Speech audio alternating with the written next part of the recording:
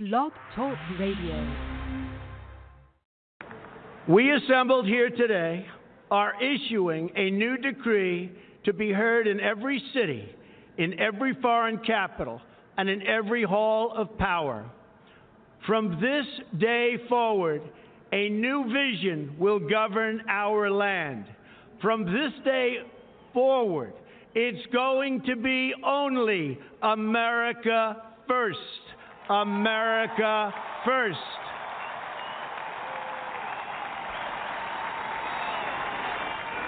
Every decision on trade, on taxes, on immigration, on foreign affairs will be made to benefit American workers and American families.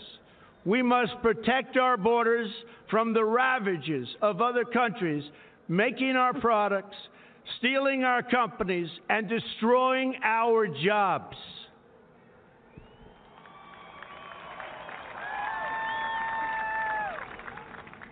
Protection will lead to great prosperity and strength. I will fight for you with every breath in my body, and I will never, ever let you down.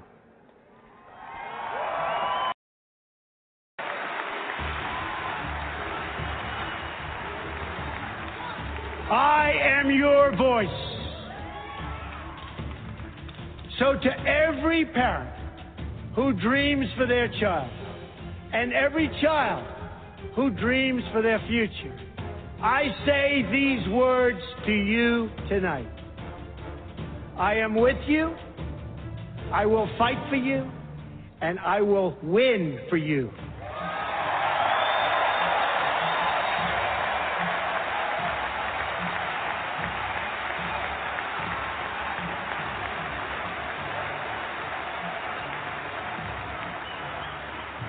To all Americans tonight, in all of our cities and in all of our towns, I make this promise.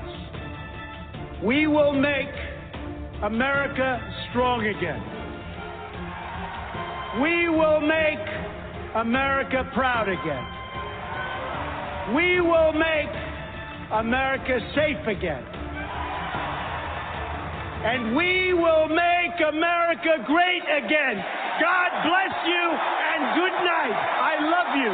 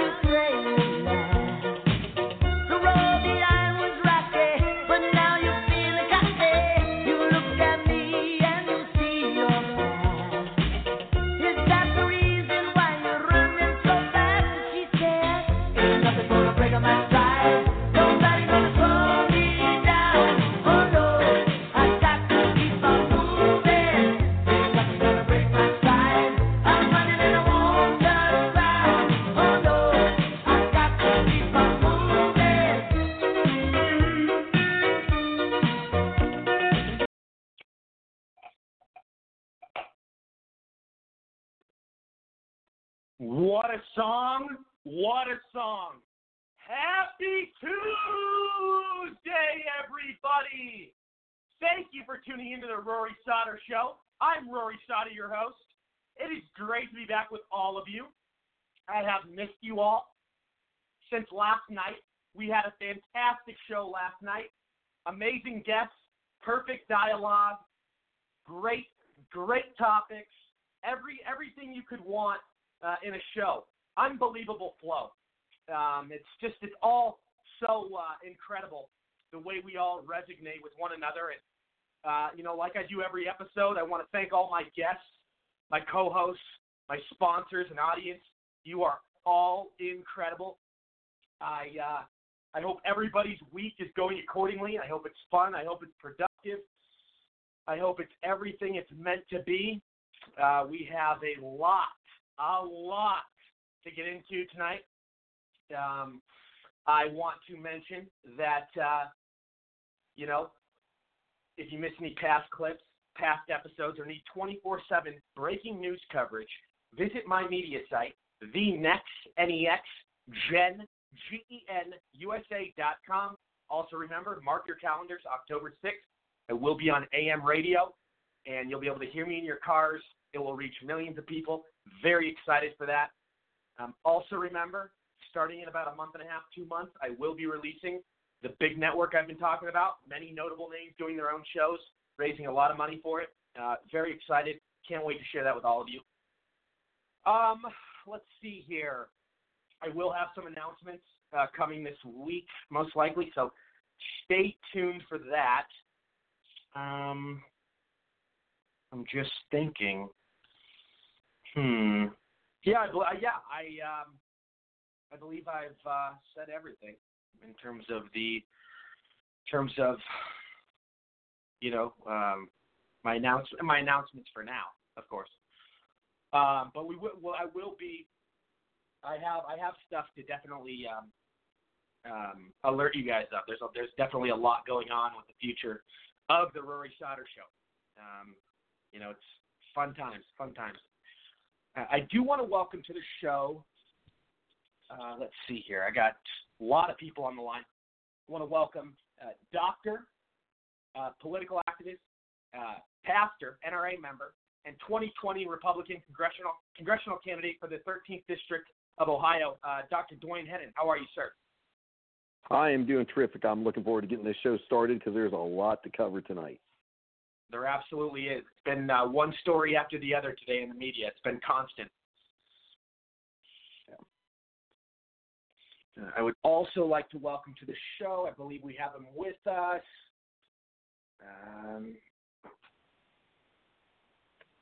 retired police chief and homicide detective, Michael Valsi. Michael, how are you? Hi, Rory. Thanks for having me tonight. Continues to be a Absolutely. very busy week. It's only Tuesday. Should get very interesting by the end of the week, I'm sure. One thing for sure is our great president's approval rating continues to skyrocket. And with some of the events of the day and what's about to unfold, I think it's only going to go higher. Absolutely, my friend. Very good to have you back. Thank you. I would also like to welcome to the show, I believe we have him with us right now. We have mayor candidate from San Diego and real estate mogul, Richard Hansen. Richard, welcome back. How are you? Well, thank you very much, Rory. I mean, we had a great show last night, and it's fantastic to be back tonight with all the news that's happening. So I look forward to tonight's show, definitely. Absolutely. Great to have you here, sir.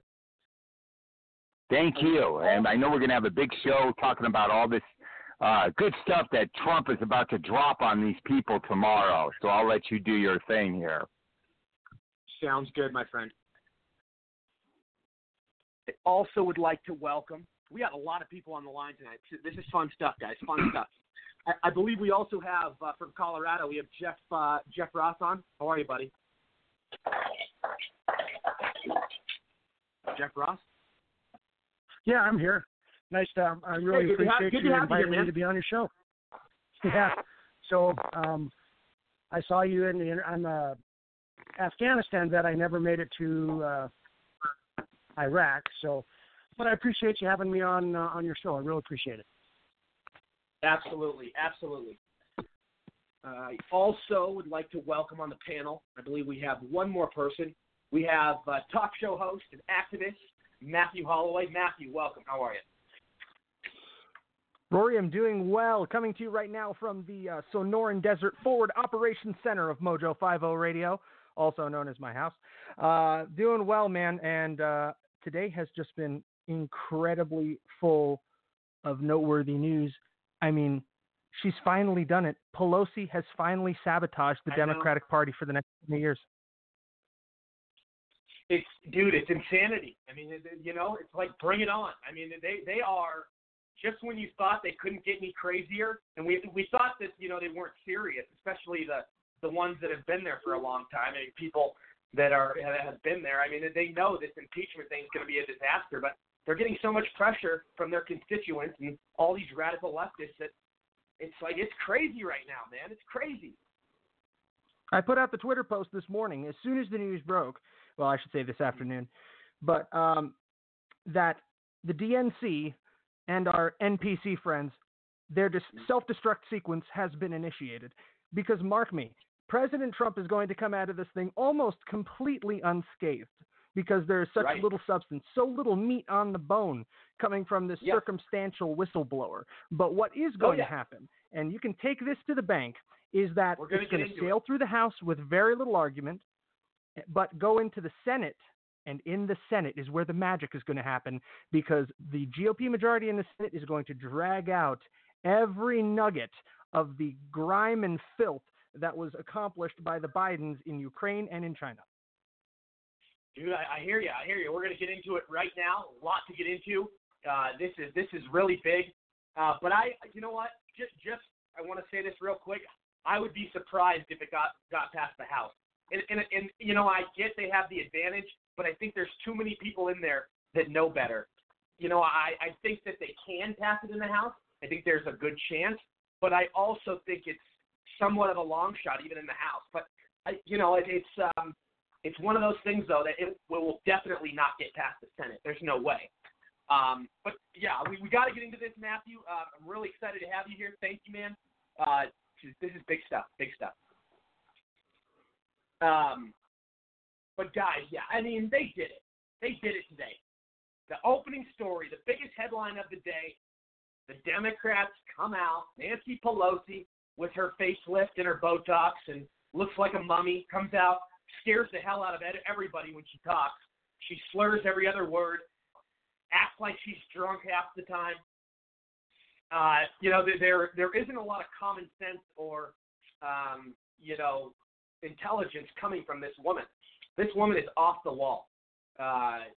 She's listening too much to her radical constituents, these radical politicians, people like AOC and people like, the Squad and all these people and Nadler. But here's the honest truth, and I really think this. I think, there's quite a few Democrats that are just shaking their heads at this point in Washington because they know this is leading down a bad road. I mean, obviously we have quite a few that are all for it, but don't think that all of them are for it, because even if they don't like Trump, they know this going down this rabbit hole, going down this slippery slope is going to basically hand him the election in 2020. This is giving him the election. We saw what happened with Bill Clinton after they tried to impeach him. His favorability ratings went way up. He got more popular, and I mean, it worked in his favor. Think about it. You have to have a legitimate, sufficient reason for impeachment. These people have tried to come up with hundreds of different things to impeach the president on. None of them have valuable merit. None of them have any logic. None of these accusations or things that they wanted to impeach on have any merit whatsoever. They don't speak volume. There's nothing there. This is all a witch hunt. This is, like Trump said, this is the greatest witch hunt in history. There's no going around that. This is the greatest witch hunt in history. The mainstream media misleading people every day, being in bed with the Democrats, giving all these false narratives about Russia, every second, lying to us maliciously. It never ends. It never ends. And there isn't anything there for impeachment. Let's get this straight. Trump hasn't done anything remotely close, for grounds of impeachment. Obama did. You never saw this whole Obama thing, get out of control. I mean, he did illegal stuff every other second, and he should have been impeached. We knew it was never going to happen, though. But if you want to give an example or somebody that should be impeached, it's Barack Hussein Osama. I mean, you know what? This is abusing power at the worst stage. It's taking corruption to a whole new level. Just because they don't like him, just because they know they can't beat him, they scream impeachment. This is what they do. They scream impeachment because they know they can't beat him, and they're threatened by him, and they hate the fact that he's working for the people. We haven't had a leader in Washington for many, many years, probably since Reagan, who has, sincerely, officially been for the people. And this drives Democrats crazy because all they care about, and it drives other politicians crazy, in our party too, Democrats and Republicans, and because they're so used to their own self-interest. They're not used to we the people. And that's a big problem in Washington. They've totally lost the meaning of we the people. It's all me. It's self-indulging. It's the most selfish culture. It's all about power. A lot of it is there's no decency left. And these people are at each other's throats every second. It's like, at least at one point in time, Democrats and Republicans could actually work together. They could actually get stuff done. Remember Tip O'Neill? Remember Reagan? Those years? Even with Clinton. Clinton got stuff done with Newt Gingrich when Newt Gingrich was House Speaker. So this is like radicalization at an all-time high with the left. They can't even get small stuff done for their constituents. For the last almost 3 years, they've been talking about nothing but impeachment. And now they're going off of impeachment based off of this anonymous source with this Ukraine whistleblower. But we just heard in the reports yesterday, like we talked on the show, that the whistleblower admitted that he didn't know word for word what was said, and he was basically just making guesses. And Trump has now approved the release of the transcripts, so nothing is hidden. So you know what? When Trump even gives them what they want and he shows them the truth, it's not what they want to hear. So they'll totally ignore it and, be as oppositional and stubborn as possible. These people accuse us of what they are guilty of. It needs to stop. And you know what? I've been saying for a long time, bring it on. Stop threatening. Bring it on. You're going to do it. You're going to do it and bring the impeachment, but it's going to screw your party so bad. Your party is going to be so screwed because of this. For years to come, this will affect you in every election for many years to come. You guys are going to be remembered for this clown show and this incompetence for a long time. And all this does is it leads stuff down the wrong road. I mean, this is sending the wrong signal to the public. This is dividing America even more. This is, and it's fake. It's fake. You have people in our country believing that Trump did something wrong because you're saying so, and you have the media on your side. It's ridiculous. Anytime Trump farts, these people scream impeachment. He could cure cancer, and they'll say, oh, well, why not diabetes? Can you do that? Like, it's never good enough. I'm going to play this clip from Tucker Carlson earlier tonight. He really puts things into perspective perfectly, and he's always right on the money. He really is. He's awesome with this, and you got to hear this. 1-5.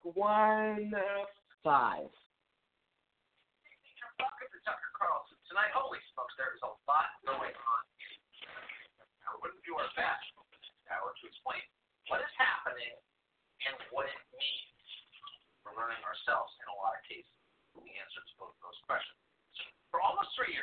leadership of the Democratic Party in Congress resisted calls from its politically inflamed base to impeach President Trump.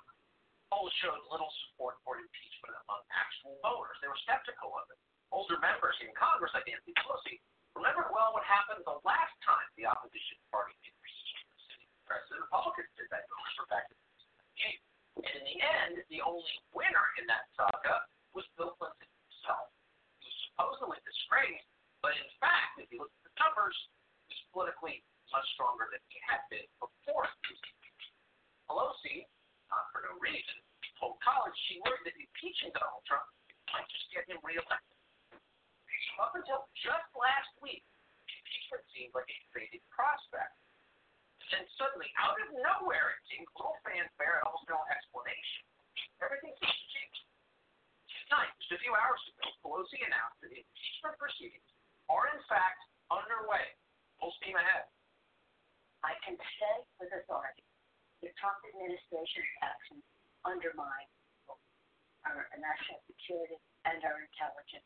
The actions of the Trump presidency reveal dishonorable facts of the president's betrayal of his oath of office, betrayal of our national security, betrayal of the integrity of our election. Therefore, today, I'm announcing the House of Representatives moving forward with an official impeachment inquiry.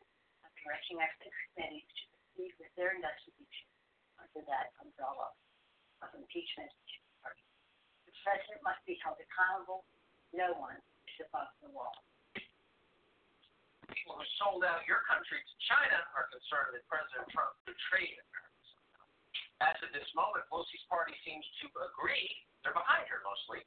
As Congressman John Lewis of Georgia explained, working to remove an elected president the year before a Democratic election is in fact somehow a defense of democracy. What? I believe, I truly believe, it's time to begin a peaceful proceeding against this president. That's come. To delay or to do otherwise, betray the foundation of our democracy. Are you confused yet? If so, we don't blame you. If you left town for the week, you may be wondering what the hell is going on. Exactly. For years they told you that Trump was going to be impeached for colluding with Russia, spying for Putin. Then it turned out he didn't do that. The story evaporated into dust and seemed to blow away. Then just a few days ago, they were abruptly about impeachment again.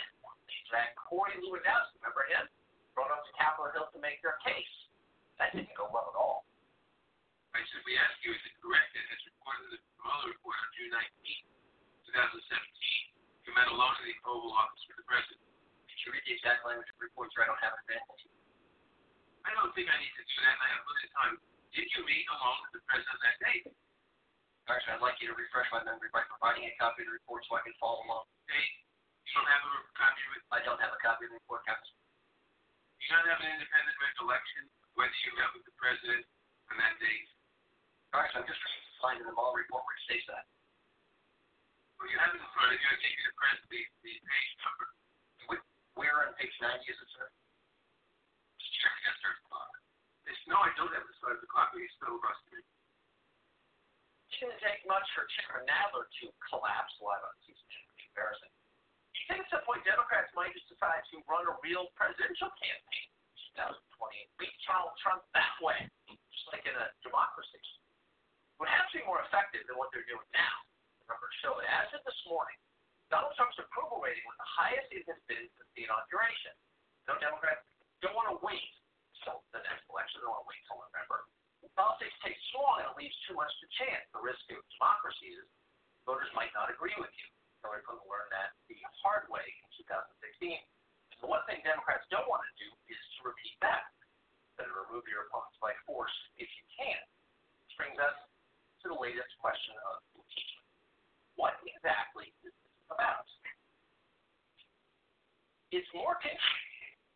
Sorry to laugh in the middle of this. We've spent all day trying to figure out what is the impeachment story. It's about Ukraine, less than a week old. And you might be forgiven for not understanding why would the president be impeached for a story that the Democrats literally can't explain. president do wrong? We're going to do our best to tell you the case they're saying. And honestly, as we said, confusing and not all that interesting. Here's what they are saying. They're saying that in a phone call with President of Ukraine, the President threatened to delay a $400 million military aid package to Ukraine unless the Ukrainian government agrees to investigate possible criminal activity involving Joe Biden's son. Why Joe Biden's son? Well, for 5 years, Joe Biden's son, turns out, was paid hundreds of thousands of dollars per year to serve on the board of Ukrainian gas company. Why would Joe Biden's son be on the board of Ukrainian gas company? He had no experience in the energy business. He didn't speak relevant language. He had apparently no experience whatsoever in the region. Turns out at that very moment, Joe Biden was President Obama's point man for Ukraine. Oh.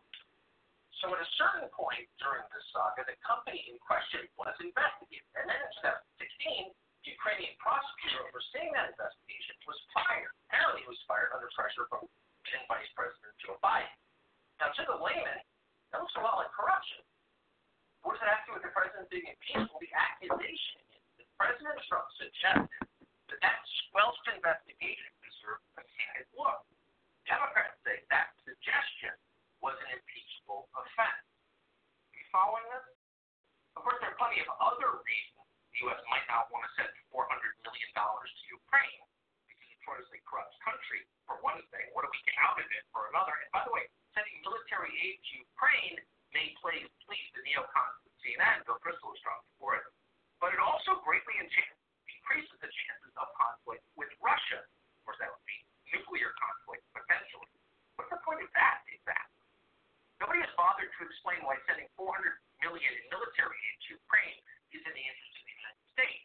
They haven't even thought to explain that. They're too busy yelling about impeachment. They're doing with all the hysterical intensity that has become the hallmark of the modern left.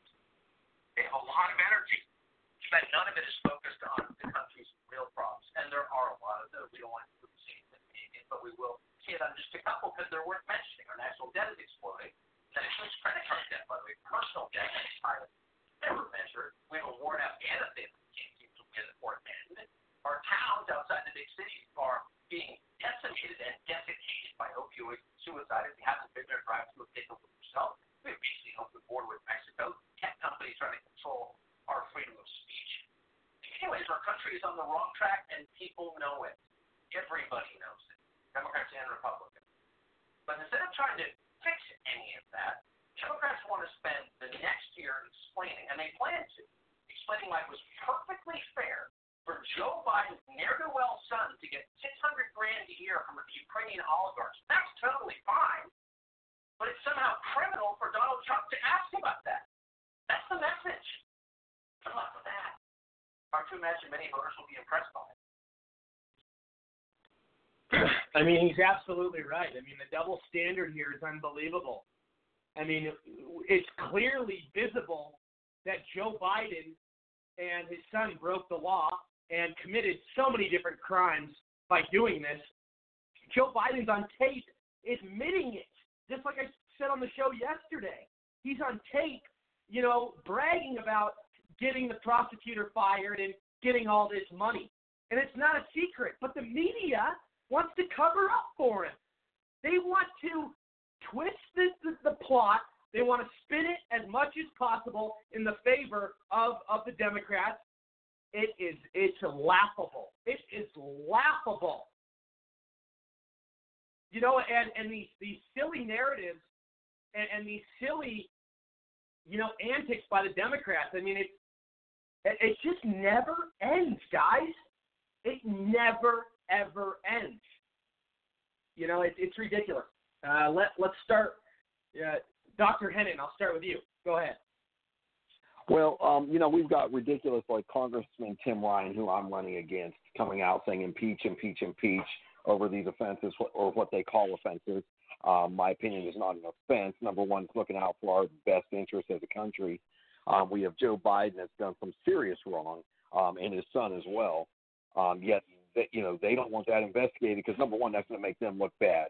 But by going forward with impeachment, that's what it's going to bring out. It's going to bring out a whole bunch of bad news for them. It's going to make running in 2020 easier for everyone, including myself. It's going to make winning easier for everyone, including myself, that is running as a Republican.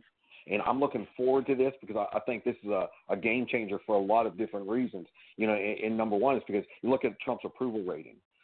That's going to skyrocket like never before. And we're going to have the backing of people that the moderate Democrats, they're going to be coming over to the right side. They're going to be coming over because, they're seeing it as ridiculous as well. So I think this is a great move, a terrible move for the Democrats, but it's a great move for the Republicans. Yeah, I agree. And, it is one of those things where, we saw how popular Bill Clinton became after this whole circus. I mean, it's really it's bad for the party that tries to go after impeachment. It really is. Well, it's the party of devastation and destruction, and that's why I keep telling Tim Ryan here in Ohio. He's devastated and destroyed our cities in this district, and, this is what they're doing to their own party now.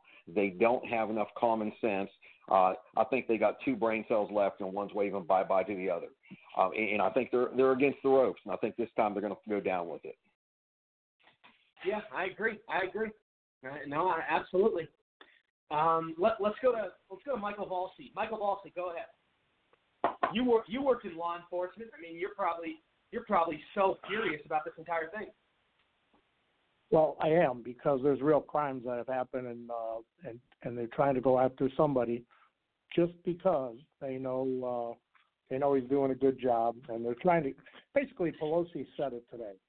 He basically came out and told the truth. He said they're just doing this to try to stop the president from being reelected. And they're sure not doing a very good job of that, because this is going to do nothing but get him reelected.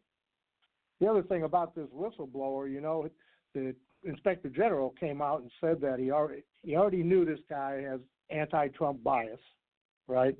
He's being represented by former Schumer and Clinton operative. So that ought to tell you something about this guy, who I'm sure we'll find out who he is. And after the president said that he released the transcript, now all of a sudden this whistleblower has new allegations. This guy, I don't know who he is, and I don't know what the Democrats are doing, but like I said, they're helping this president get reelected. And you were absolutely right. We talked about it yesterday. This is a Biden family scandal, and crime, for that matter.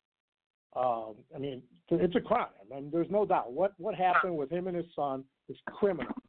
It violates all federal law. It violates federal procedure in the way they're supposed to present things and how the public is supposed to perceive what you do, which is what they're going to accuse the president of here, right? In addition to the money that they took. But this is a Biden scandal, and I think what's going to happen is you hit the nail right on the head in your open, is that the Republicans are going to pick this thing apart. And the Republicans that are in the House are going to pick this thing apart. And you're going to see this thing is going to turn on Biden and his son. Let's not forget, there's 31 seats right now in the House that are held by Democrats that are in Trump districts. They're in Republican areas. Those are seats that the Republicans are probably going to win back very, very easily. 28 of them for sure. This is not helping their chances. It's certainly a shot in the arm for the Republicans and Donald Trump going forward. Yeah, I agree. I mean, this is definitely going to be something that strongly backfires on the left. There's no doubt about that. Roy, if I could say one more thing. Yeah, go ahead. We talked about this yesterday. Doesn't it seem strange that all of a sudden this Ukraine thing is out there? It was almost like the president wanted it out there. He wanted this Biden thing to come out. He knew he didn't do anything wrong. He used this thing. I think he got it out in the media. Yeah. That's just my thought. The the real story here is Biden and his son doing this corrupt deal. It's not about Trump. They just want to point the finger at Trump, the media, because it's convenient. It fits their narrative, and they know the sheep that watch it are going to react. That's absolutely correct. You know, we're dealing with some interesting times, to say the least.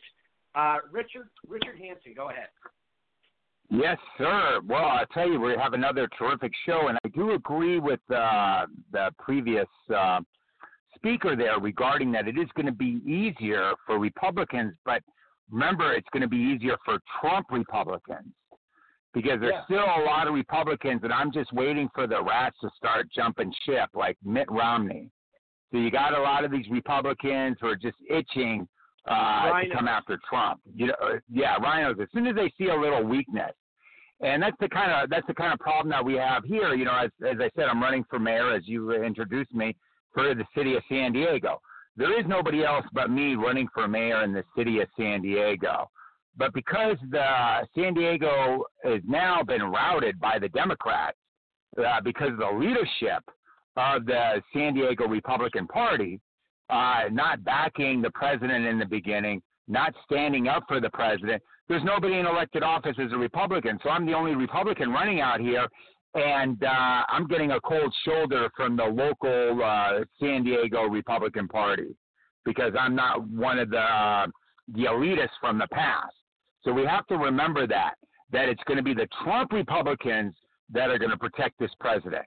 And we have to keep that in mind. Now, this thing with Joe Biden is outrageous. And we did talk about this last night. The fact that Joe Biden is on tape saying that if you don't fire this prosecutor, which is investigating my son, I'm not going to give you $1 billion. But because the other leaders of the world and the UN or whoever else was calling for the resignation of this prosecutor, it seems to be okay when it comes to Biden because all the elitists, the globalists, wanted this prosecutor gone. But when it comes to Trump, who represents the American people, our president, who cares about America first, asking the same type of questions, hey, what's going on with the corruption out there? And we'll find out exactly how he couched this. But I know our president, this is a trap that's set up for the Democrats. They have no idea how bad this is going to end for them.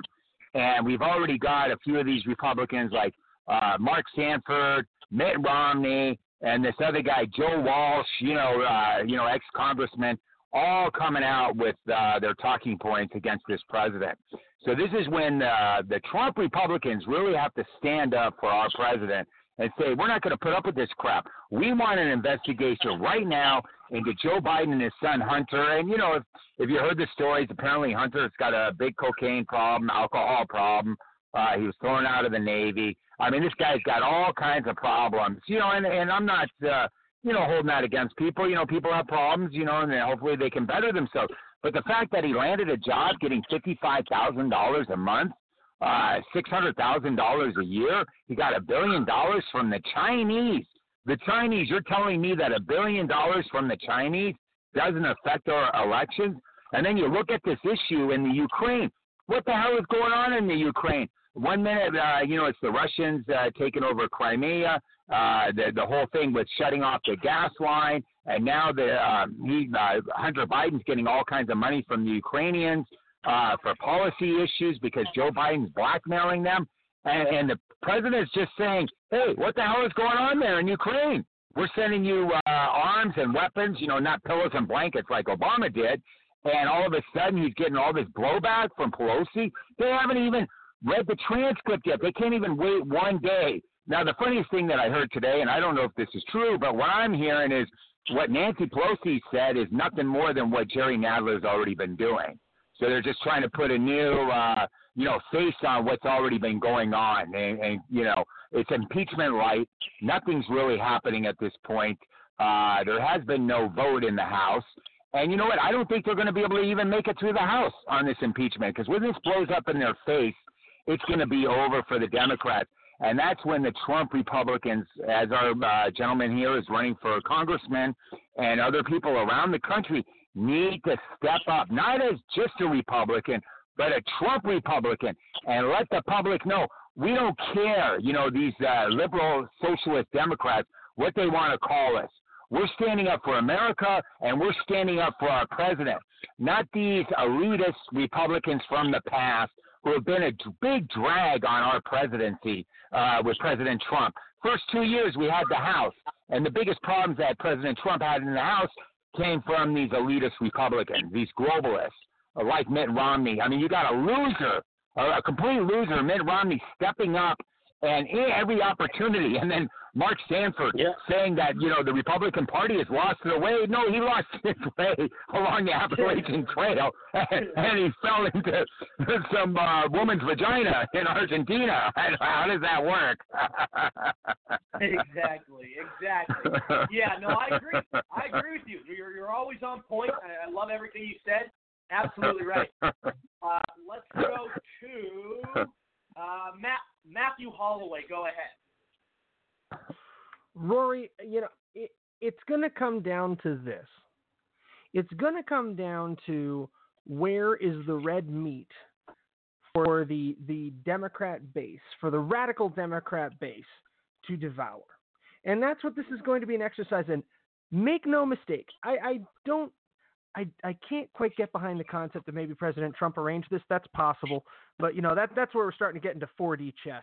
But I think this is an in-earnest attempt by the Democrats to unseat a rightfully elected president of the United States. But in their ignorance, they're going to be their own downfall. They're going to go into this believing that they can galvanize their base, whip up public opinion against President Trump, despite his approval ratings being the highest they've ever been right now. But you're going to have the effect of galvanizing the right. And I've been seeing it in the commentary today. I've been seeing it all over Twitter, been seeing it all over Facebook. People are ready to stand behind this president and stand behind the vote that they cast in 2016 and make it again in 2020. I do believe we do not have another option than a Trump presidency in 2020. We have to stay the course. Really, the best thing that conservatives can do with a president like President Trump is support him, back the play, and urge him to move in a fiscally conservative direction, because I know that hasn't been his shtick per se.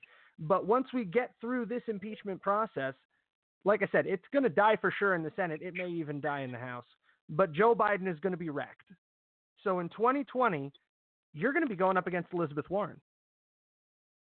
You're going to be going up against the radical left's poster child. And in that election, Donald Trump wins every time. Then, in the following 4 years, the president then has a free hand. He doesn't have an election coming up, and we can see what President Trump is really made of when he doesn't have the election pointed at his head.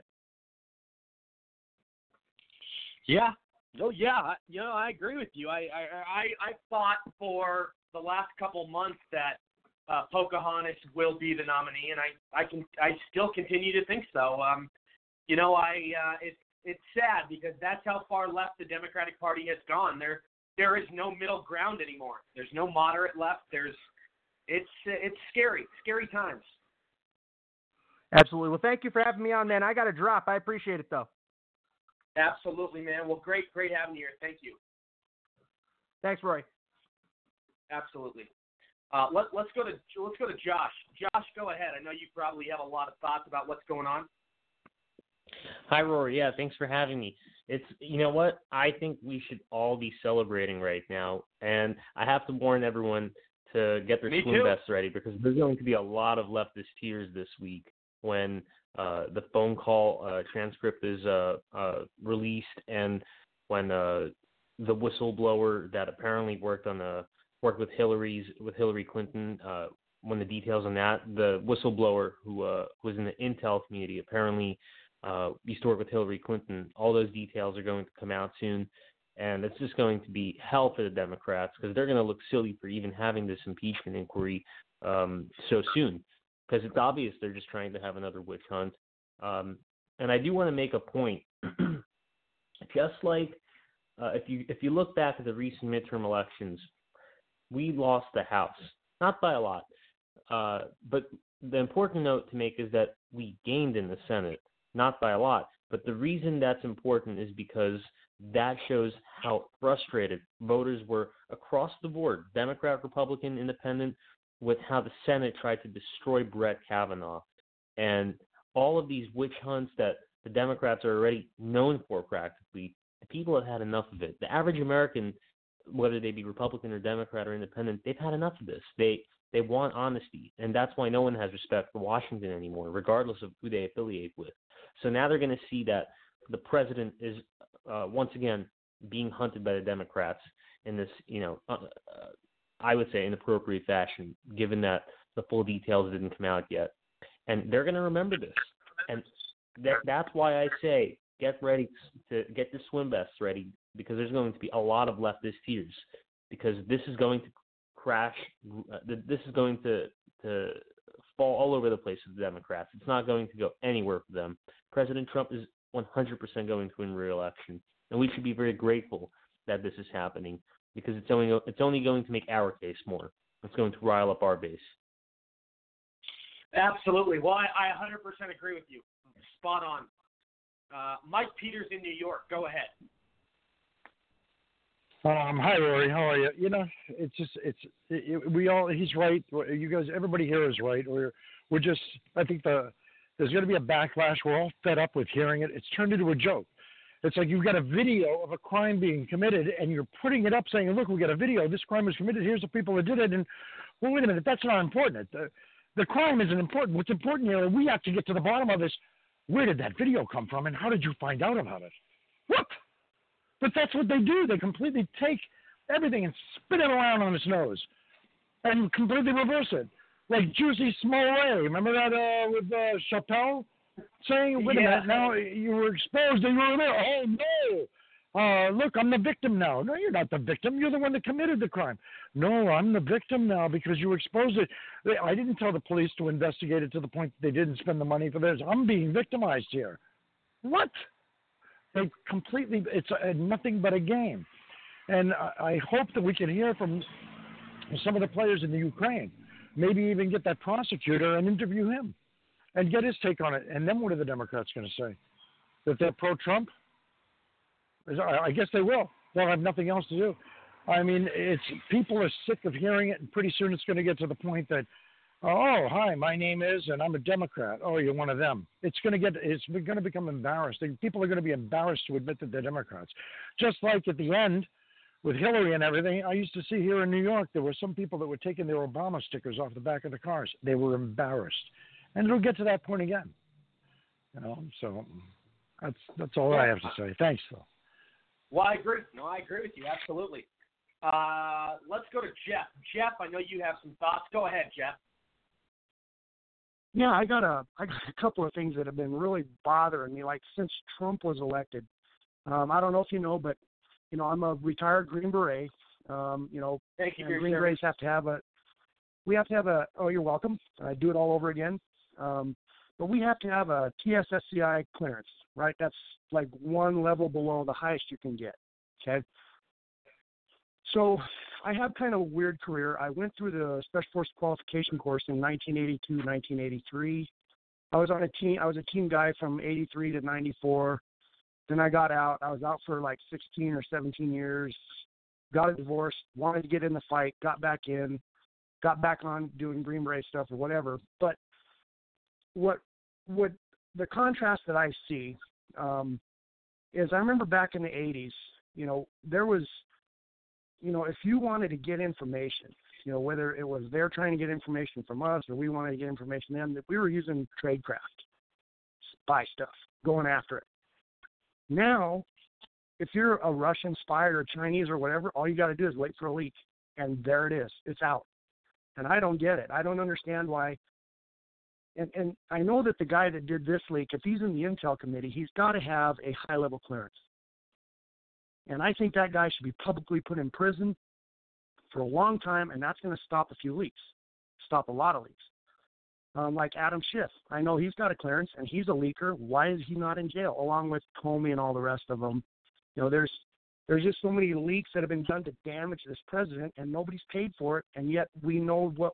If you have a clearance, you know what you sign saying this is what happens if I disclose any information that is at a secret or a TS level. And I just don't get it. I don't understand why these people are not being thrown in jail and the lights turned out. Yeah, well, I agree with you. You know, it's the biggest double standard, because if a Republican was doing this stuff, they would be crucified. They would be, you know, I mean, it's the worst what these Democrats can get away with, you know. Well, and on the other hand, when you look at, I'm on a panel with some guys running for congressional seats, mayoral seats, and I'm so honored to be with these guys. And I'm, from my point of view, my dad was a civics teacher, all this stuff, that the only way that we're actually going to win this is we have to wrap ourselves in the Constitution. We have to know what it says, because when I listened to Pelosi today, she just distorted the whole thing.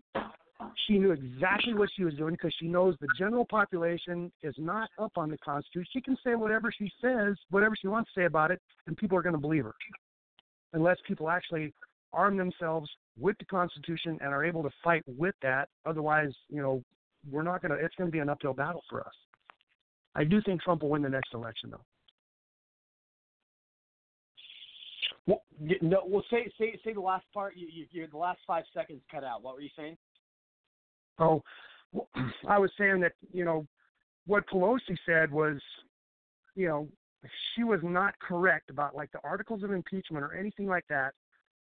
But people are going to believe her because they don't know the Constitution. They haven't taught it for years in school. Yep. It's going to be an uphill battle Trump is still going to win, but he could be the last one that we get in if we don't get back to the Constitution and people know what it's actually all about. Period.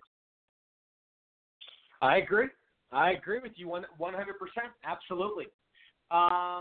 Let's see here. I'm gonna take a quick commercial. We will be right back. Stay with us.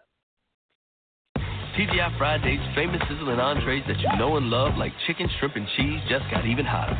With new delicious tastes like whiskey flat iron steak and the tastiest sizzling street noodles. Hurry in. Now starting at only $10. We bring the sizzle like no other. New sizzling entrees starting at $10. TGI Fridays, the home of endless apps. Endless apps every night, 9 p.m. to close. She's still the one for you, and Cialis for daily use helps you be ready anytime the moment is right. Cialis is also the only daily ED tablet approved to treat symptoms of BPH, like needing to go frequently. Tell your doctor about all your medical conditions and medicines, and ask if your heart is healthy enough for sex. Do not take Cialis if you take nitrates for chest pain, as it may cause an unsafe drop in blood pressure. Do not drink alcohol in excess. Side effects may include headache, upset stomach, delayed backache, or muscle ache. To avoid long-term injury, get medical help right away for an erection lasting more than 4 hours. If you have any sudden decrease or loss in hearing or vision, or any allergic reactions like rash, hives, swelling of the lips, tongue, or throat, or difficulty breathing or swallowing, stop taking Cialis and get medical help right away. Ask your doctor about Cialis for daily use and a free 30-tablet trial. Packaging. I'm Ray, and I quit smoking with Chantix. I tried cold turkey, I tried the patch, they didn't work for me. I didn't think anything was going to work for me until I tried Chantix. Chantix, along with support, helps you quit smoking. Chantix reduced my urge to smoke. I needed that to quit. When you try to quit smoking, with or without Chantix, you may have nicotine withdrawal symptoms.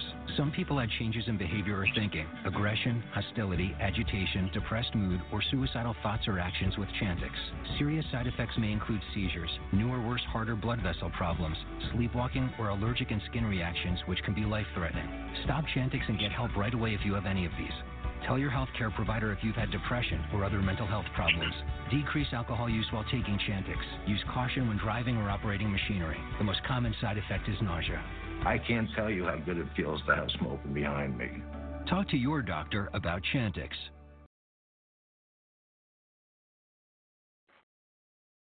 And we are back. The Rory Sauter Show, coast to coast, worldwide.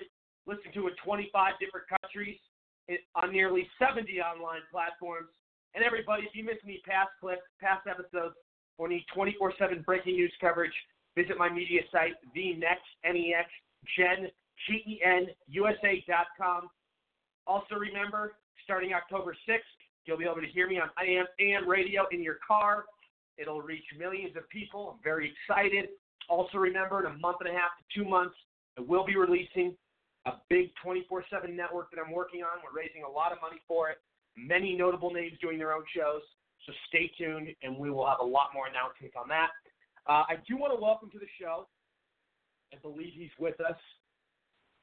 We have popular columnist, activist, and best-selling author, Eric Mao. Eric, how are you? Good. How are you, Rory? Doing very well, my friend. Great to have you here. First time on the show, tell us a little bit about yourself. All my guests, when they first come on, I like to get a bio from them, all the different adventures and roads you've been down, all that fun stuff. Oh, sure. I'm a conservative through and through. I'm an immigrant from Taiwan, which is part of China in my mind, and so I'm a Chinese, ethnic Chinese, but I'm a conservative. I love the U.S., and I think the U.S. history, that's the way the country was founded, was a beautiful piece of history. And so I came to U.S. to study computer science, and then I study MBA. Now that's my job. But I also have a passion for politics and social stuff. That's why I wrote the book titled Diversity, the Modern Fetish, and Equality in the Guise of Ideal. So from the title, you probably have an idea what's in my mind, what's in my head. And that sounds pretty conservative, and it is. It's probably more conservative than most conservatives would like to admit, because either it's left or right, they all agree. Diversity is the strength of America. And the difference between left and right is how you implement diversity. But I say no. I say diversity is just a fetish. It's not good for America. It's bad for America. It's just weakness. It makes America weak.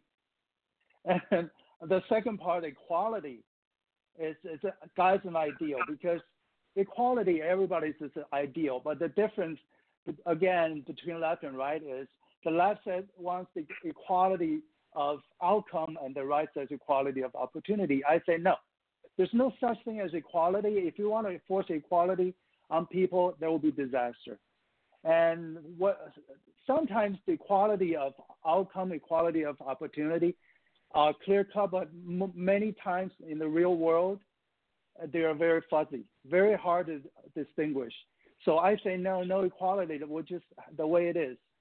So you can say I want to go with the nature, go with the human nature, how things work, instead of putting ideology and do some model to influence people. So that's what's in my mind. To me, the left and right is more of a cultural war than a social war or a political war. It's a cultural war because they're very fundamental different. Absolutely. No, I agree with you 100%. And, you've written for different columns. Speak on that a little bit. I know you've written different articles and stuff like that, and you've gotten some of your work out there in the public eye. Yeah, a column I used to have my website, but I don't do that anymore because I limit amount of time. I'm doing the more deeper research and writing. Yeah, well, I started writing shorter articles for my website about social stuff. That's how I got the idea, because the first time I heard the word diversity, it doesn't sit well with me. It sounded interesting, but the more I thought about it, the worse it got. And like I said, I'm a through conservative because I'm not a liberal. Who is a liberal? Liberal, we've heard that liberal is liberalism is a mental illness. To me, it is true.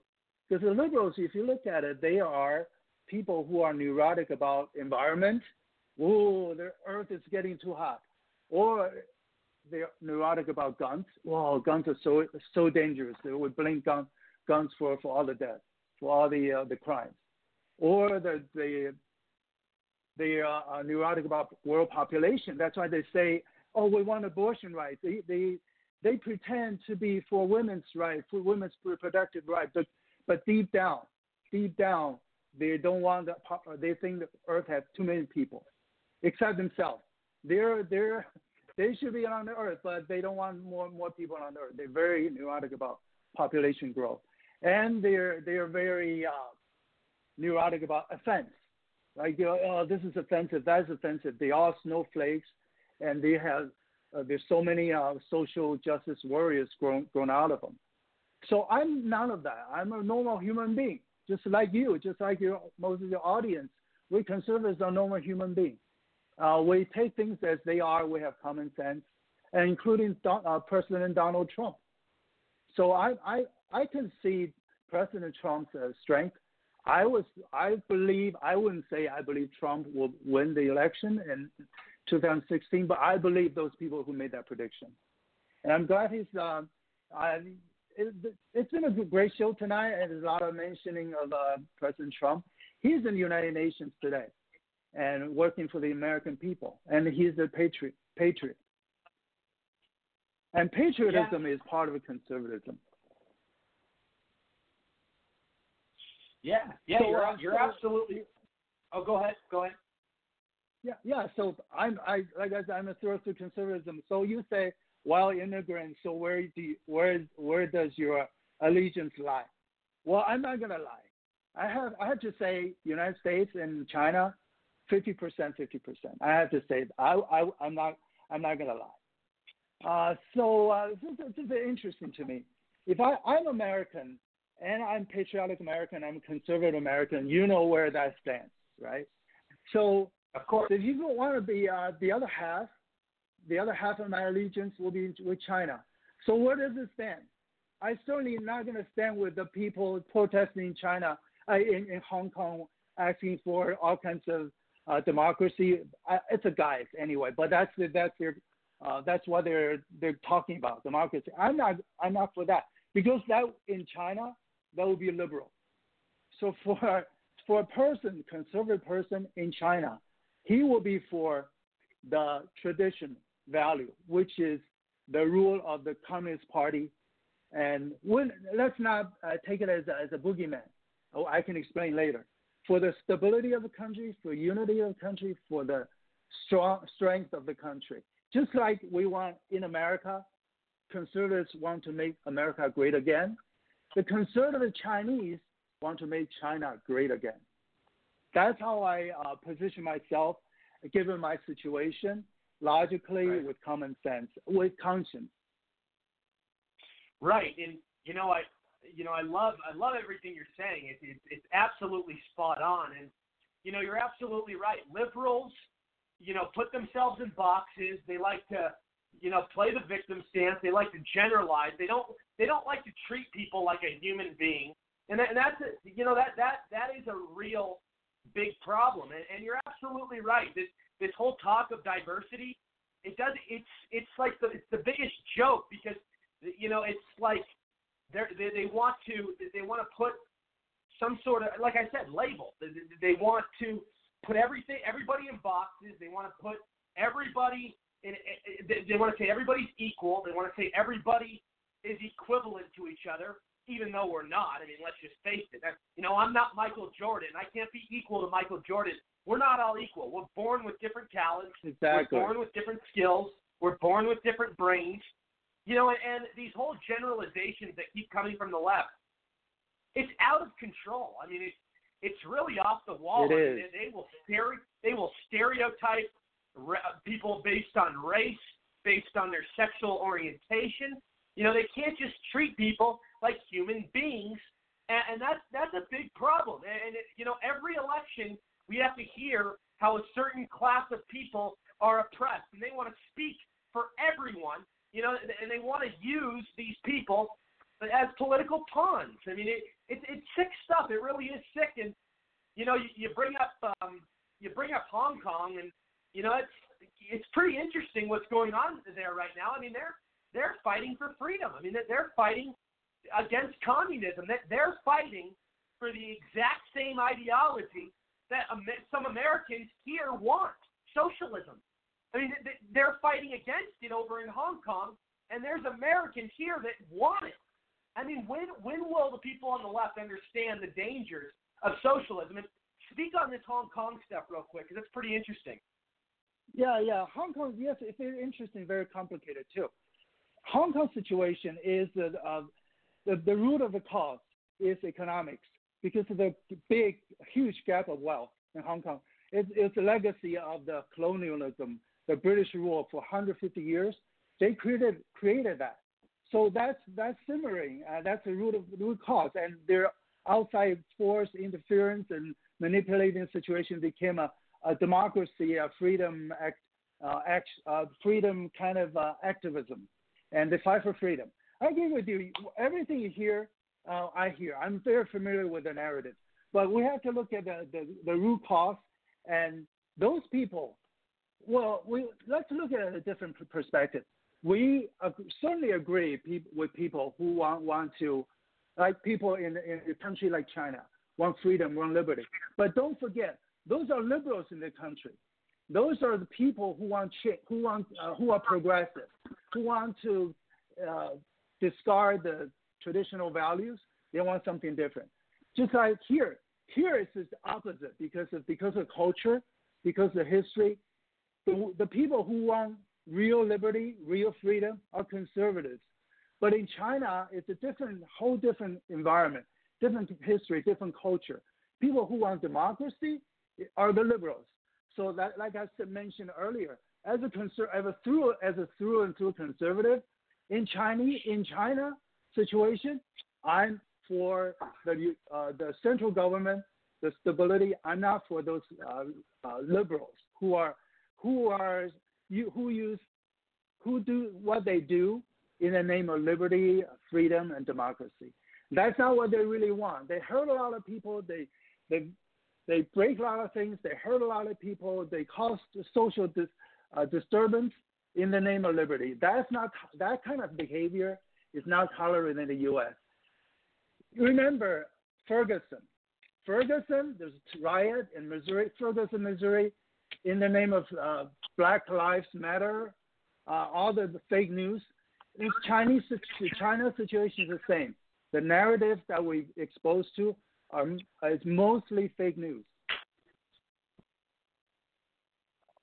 Yeah, it's true. Yeah, well, no, I hear, and we have all these different narratives and all these different, how the media has so much influence. But isn't China, a loss of China, isn't it filled with massive communism? Communism that's how it started. Now they have since 1978 they opened the door. They have abandoned communism. Now you can call it a state capitalism. They give people freedom to have their own enterprises. The state controls a lot of things. They also have planning, economic planning, just like it is here. Who's doing the planning in the U.S.? The Federal Reserve. Of course, the government does a lot of interference in the economy. There's no fundamental difference. The difference is a matter of degree. So there, China is a state capitalism. In the U.S., it's a lot of it's capitalism, but it's not a laissez-faire capitalism. It's a lot of control, also planning as well. Oh, I want to mention one thing regarding Ferguson riot. And in the name of freedom, equality, and eventually the government couldn't quell the situation. They sending National Guards. They're sending troops, and China has been in that situation. Hong Kong has been in rioting for for more than 3 months. They haven't sent troops. It's also Hong Kong police try to control the situation. They're exhausted, but they started to get in control because people are exhausted too. Those protesters are exhausted too. Then their numbers are diminishing. Also, Hong Kong is divided, just like we can see how U.S. divided, right? Hong Kong is divided too, over the issue whether you're pro-Beijing or you're pro-independence. I didn't mention the root cause is the Hong Kong situation. It's economics. Also, a lot of elements in the activism. They really want independence from China, the Hong Kong secession from China, which is not tolerable. The same situation is not tolerable in the U.S. So if we want to look at them as a conservative, there's not a lot of things we can understand. If we can get around the narrative, the narrative that we're exposed to, as a conservative, think like the Chinese person would think. Who wants the best for their own country? Who wants stability? Who wants unity? Who wants peace? Yeah. Well, I agree. Yeah, I hear you. And we're seeing. You speak on a lot of these social issues, and I'm glad you brought this up. I mean, we've seen so much fake news from the left in terms of all these social situations that have proven to be lies, like Ferguson, the situation with Trayvon Martin, George Zimmerman, wherever that happened, situations like, all these different places. It's been an ongoing thing, and the liberal media is the first to always take the side of the minority without even knowing the facts, and or taking the side of the. I mean, they take the side of the suspect way too often. It totally sends the wrong message to what what this country was founded upon. I mean, we've had so much divisiveness over the media misleading so many people, and I mean, it's a mess. It really is. Because I mean, you have all these situations, and it doesn't stop. There's all these social justice warriors who keep making things worse, and they keep causing problems in the streets, and they keep spreading their entitlement, and they'll go after any. They're the definition of sheep. They hear something from the media, and they go crazy, and they start believing it. I mean, we live in a scary time for sure. Yeah, Rory, you're right. The social justice warrior. I wrote that book. They call it the modern fetish book. About that in your book. I try to bury. I use that book. I try to use that book to bury the social warrior justice. I try to make the word racism obsolete, because let's face it, we are different races. It's nothing. There's nothing wrong to be proud of your own race. It's not even anything wrong to think your race is better than everybody else. Just like you think your favorite professional sports team is better than others. You just prefer them. Well, there's nothing wrong with that. It's not called racism. It's just human. So So in my book, my reasoning, my theories, all based on human nature. But the liberals, we can kind of like look at it two types of liberal. One is a manipulative, malicious kind of liberal. The other one is a naive liberal. The naive liberal, they try to be someone that they are not. For example, they have a black face, right, a long time ago. For whatever reason, maybe they didn't mean it, but they had blackface. Why? Because they had this thought that they don't want to, but they do have it, and it manifests itself sometimes. So they are struggling, and they're neurotic. It's called liberal neurosis. Yeah. Also, Rory, you hit the nail at the head earlier in the show by saying, the Democrats' lack of decency. Remember you said that. That hits the nail by the head. I mentioned the early United States history was a very beautiful piece of history in the human civilization. But America, in my mind, America lost it. Why? Because Montesquieu says, which I agree, what's absolutely requisite to democracy is virtue. Because democracy, you have to control yourself. There's no despot, there's no monarch to control you. You control yourself. So you got to have virtue. But if you don't have virtue, you're out of control. The society's out of control. That's how the Democrats look like nowadays. Yeah, and you bring up all these great points, and we're seeing with a lot of these liberals and a lot of these social justice warriors, when we talk about nationalism, they call that hateful. They claim nationalism is hateful. That they want to have all these narratives that if you're a nationalist, you're a Nazi, you're a racist, you're a bigot. But being a nationalist means you're proud of your country. It means you're proud of your culture. You're proud of signature American values. I mean, what the hell do they want us to call ourselves? You know what I mean? It's like, and I've always said this with the left. They care about their feelings more than over facts.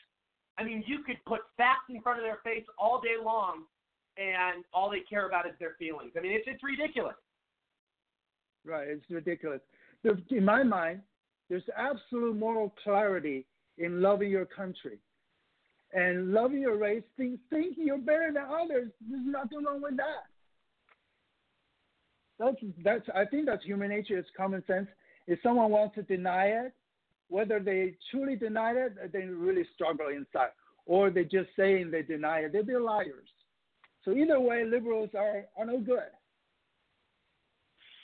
You're absolutely right. And you know, the biggest problem is what our society faces among politics is how it's one of the biggest, I think, in a lot of ways, is how the liberal mindset and ideology has changed drastically in the last 30 years. Because a new age liberal is much different than an old school liberal. Many old school liberals support our president.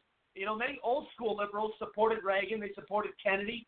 And many old school liberals are not the hateful bigots that are like the new school liberals today. You know what I mean? Yes. I think things are deteriorating. You know, things are going bad, but things doesn't go bad in one day, right? It started to kind of bad, then now it gets worse. So that's the trend. From my perspective, it's a trend. And well, in the 70s, 60s, it wasn't that bad, but it's starting. Now it's getting worse. If you look at the history of affirmative action, it started in the 60s, and it gets worse and worse, getting out of control. It comes back to the question of equality. What's equality? Oh, they say, well, the minorities or the women, they're shortchanged, so we have to give them a little bit more to level the playing field. That's another case of a very fuzzy definition of what's equality of opportunity and equality of outcome. They say it's equality of opportunity because they're shortchanged. You're given a little bit more when it comes to jobs or school application. But you can also argue rightfully that it's a equality of outcome because just add them to try to equal the outcome. So nowadays, like you said, they're getting worse. The liberals don't even pretend they want equality of opportunity. They just say we want equality of outcome. Right, and we're looking how feminism has, you know, like if anybody knows, you know, what feminism originally was and what it stood for, it was actually legitimately women's rights. This was back when it started years and years ago. But the new age feminism has created a whole sense of entitlement, created hostility, violent monsters, smelly animals. I mean, these people have I mean, these people, it's off the wall. I mean, you know, it's a whole new level of derangement. I mean, it's crazy. But your thoughts on that? They can deny the feminists. I think the feminists are the worst of the social warriors. Or the worst they're the type worst. of thought. And they're hypocrites. They're massive hypocrites. They can deny. You say Muhammad Ali said, "Oh, black people are beautiful." Well, beauty is in the eyes of ideal. I say Chinese are beautiful. You say whites are the most beautiful. There's just we think ourselves are the most beautiful. That's fine. But the feminists can deny the difference, fundamental difference between males and females. That's ridiculous. But that's how the whole thing is based on. They think there's no difference, so we have to do everything equally. That's ridiculous. Men have men's role, women have women's role. That's how the society functioned for millions of years. And now it comes to this, and you want to break. They that? Want to be superior. Yeah, they want. I think that's for their power. The feminists. Not all women are feminists, but those feminists, especially radical ones, they do this feminism for power, for the personal power. at all costs. They can kill your career, kill your man's reputation. They can destroy you for their own power. And in the name of feminism, equality. Again, it's equality. Equality is really equal. It can be very used in a very evil way. To me, like I said, there's no equality. But if you really want equality, I advocate this called local equality or localized equality. For example, you work in a company, you don't say, CEO, I'm not a CEO, but you say, CEO, I want to have equality with CEO. No way, that doesn't work. But you can have equality with your coworkers, your workers of your same level, even if you work in the same on the same project. You can have same pay, same treatment, but you're not going to have the same pay, same treatment as the CEO. That's ridiculous. It doesn't work. If you force that, it's going to be disastrous. It's going to destroy everything that we know of. That's the structure of the society. Everything that works will stop working. Right. And you know what? It's just like when people want to talk about, well, I believe in equality, No. I mean, people are qualified for different positions. Everybody is on their own level. It's just like people want to base too many things off sexual orientation, skin color. It's like you should base it off of whoever is qualified. That's the right thing to do. I mean, it really is ridiculous. I do got to go to commercial here in a second, but before I let you go, I want to ask you, seeing all these entitled illegals coming into our country, just thinking they belong here and not doing it the right way when all these people are waiting in line, how does that make you feel? Because you came here the right way. You did it legally. You have all these people that they are special and they should get in the front of the line when they aren't working hard. I mean, you have all these people waiting, and then you want these people that want to cut the line. It's ridiculous.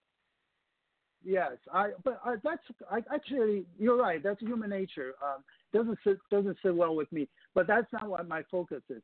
I can understand some of them, like they're poor. They try to do the best for themselves. They can disregard other people's laws, but they try to. But that's also human, right? Human nature. They want to do the best for themselves.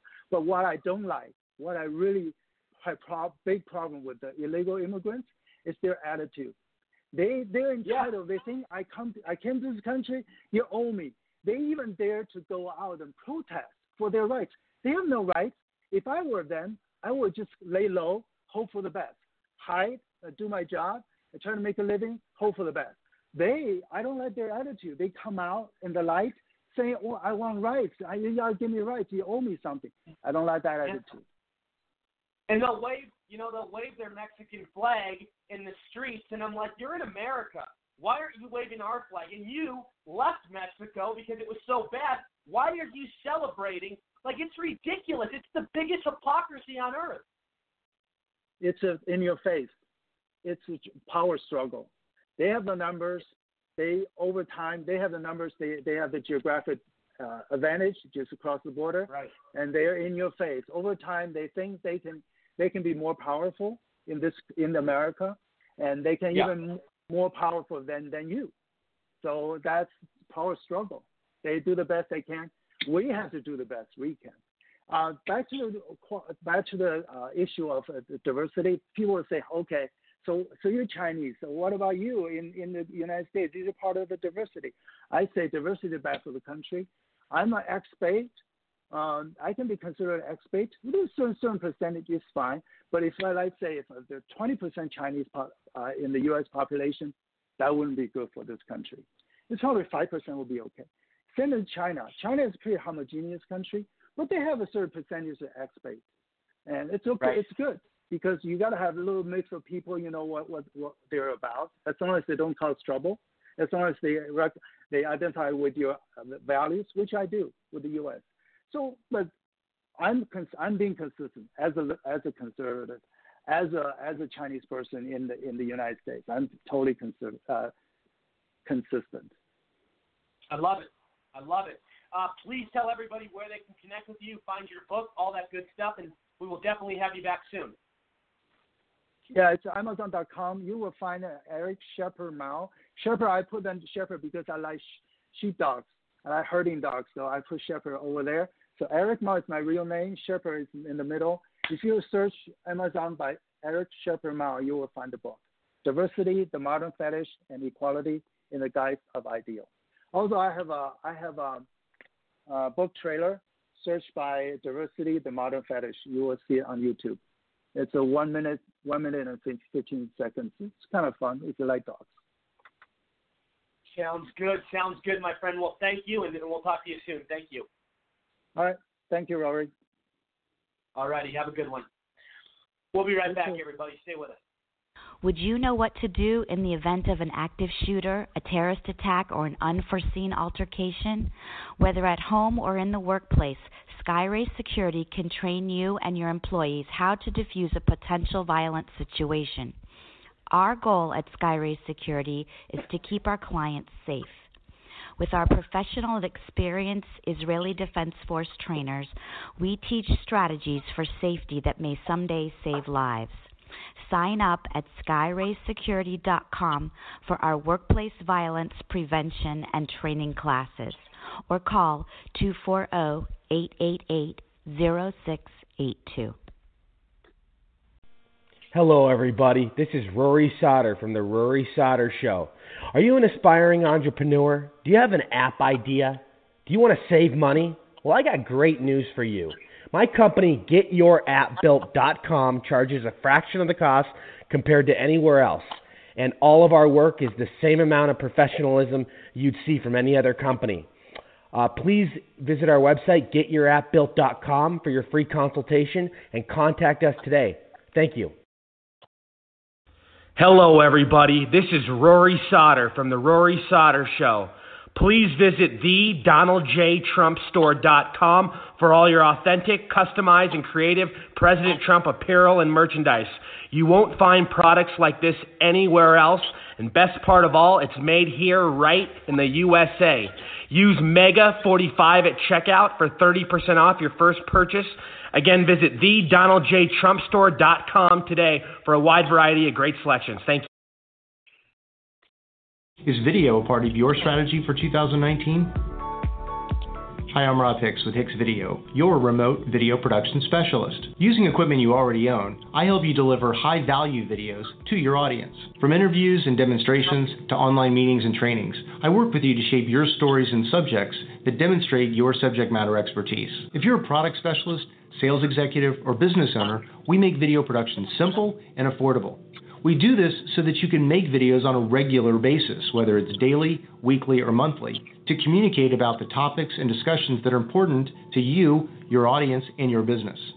To make your videos, we use HD video conferencing that allows you and your guests to connect to our studio from your home or office using your laptop, phone, or tablet. Once you and your guests have connected to our studio, we do all the rest. We take care of the TV graphics, the intro videos, the outro videos, the music, the behind-the-scenes production. Everything that it takes to either live stream or locally record your video for post-production editing to social media, whether it's YouTube, Facebook, Twitter, LinkedIn, you name it. If you're tired of seeing the empty balloon commercials that are being made by your competition's social media experts, give me a call. I work directly with you, the subject matter expert, to help shape your story and ideas in a professional and polished manner via video. If you're ready to take a deep dive on your expertise and showcase the essence of your business via video, give me a call or connect with me online. I'm Rob Hicks with Hicks Video, the remote video production specialist, the doer's resource for online video production. And we are back. The Rory Sauter Show, coast to coast, worldwide. Listened to in 25 different countries on nearly 70 online platforms. We are back, everybody. Great to be back with all of you. I do want to introduce, we're going to get to Will Johnson here in a second, but I want to introduce first, we have on the line, we have best-selling author, retired vet, commentator, and popular columnist, Bill Riley. Bill, welcome to the show. Hey, Rory. It's great to see you. Great to have you here. First time on. Like I do with all my guests, if you could give us a little bio about yourself, how, all the different chapters you've been through, how it all started, how you got to where you are, all that good stuff. All right. Well, let me start. I'm a writer now. I'm a retired Air Force Lieutenant Colonel. I was an intelligence analyst during the Cold War. Then later I specialized in strategy and communications. I've since worked with intelligence and special operations professionals from every service, virtually every intelligence agency, and several friendly foreign governments. I'm particularly proud that my book, Baghdadi, just won the Military Writers Society of America Founders Award for the Standout Book for 2019 and the gold medal in the memoir category. You're cutting out a little bit. Okay, so how's that? Is that better? Much better. All right, so basically I started out as a Cold War analyst, and I did a lieutenant colonel job. I retired, and now I'm a writer, and I'm really happy to be on your show. Well, it's great to have you here. Tell us about your military career, because it's pretty fascinating. You did quite a bit, and you've been heavily involved in different intelligence, and you were just telling us about all the different governments and stuff you've been affiliated with. It's some big stuff. Well, basically, I started out as like a lot of people in the military, where I wanted to get out of where I was, and the military was a great opportunity for that.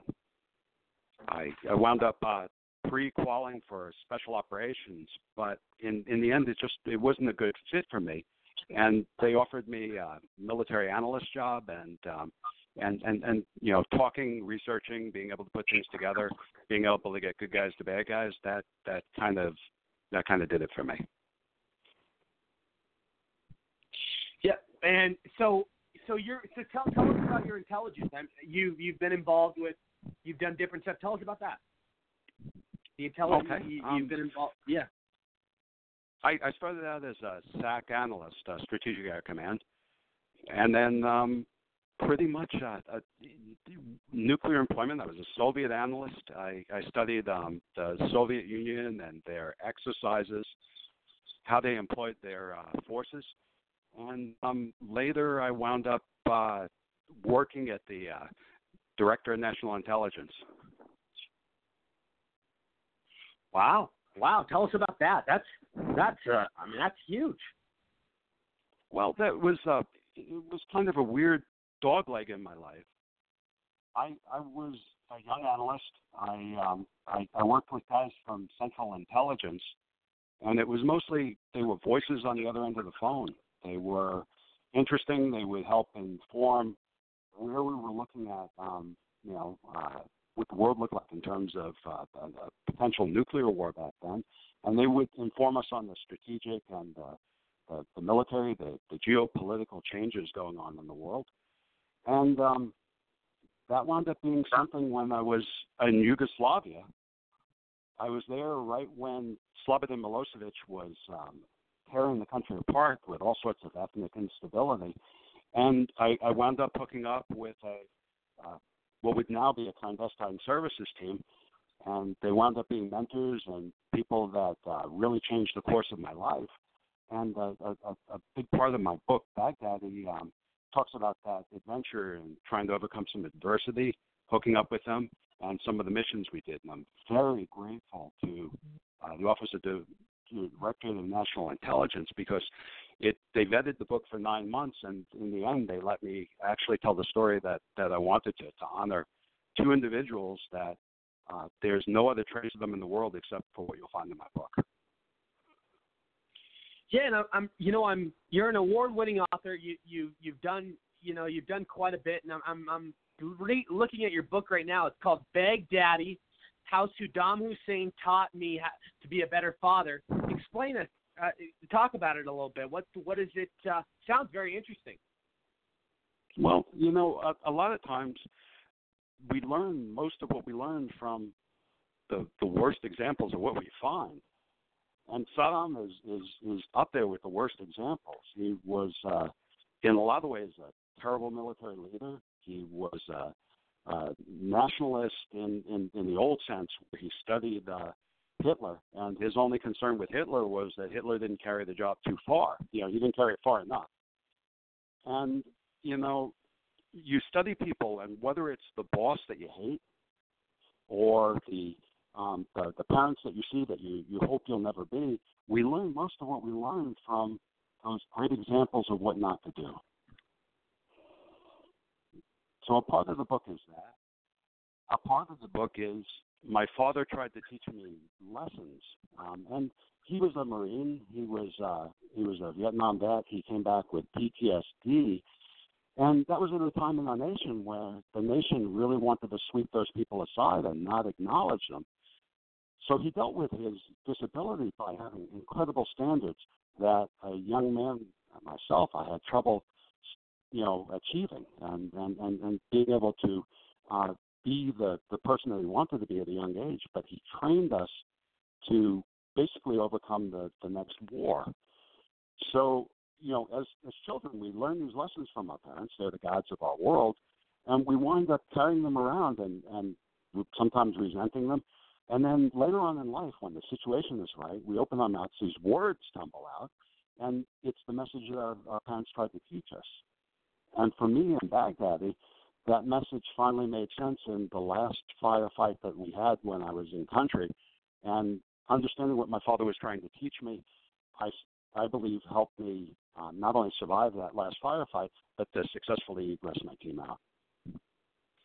And I'm sure being out there, you were in combat, so I'm sure that you pretty much saw everything known to mankind. To tell us a little bit about that, I'm sure it's quite the experience.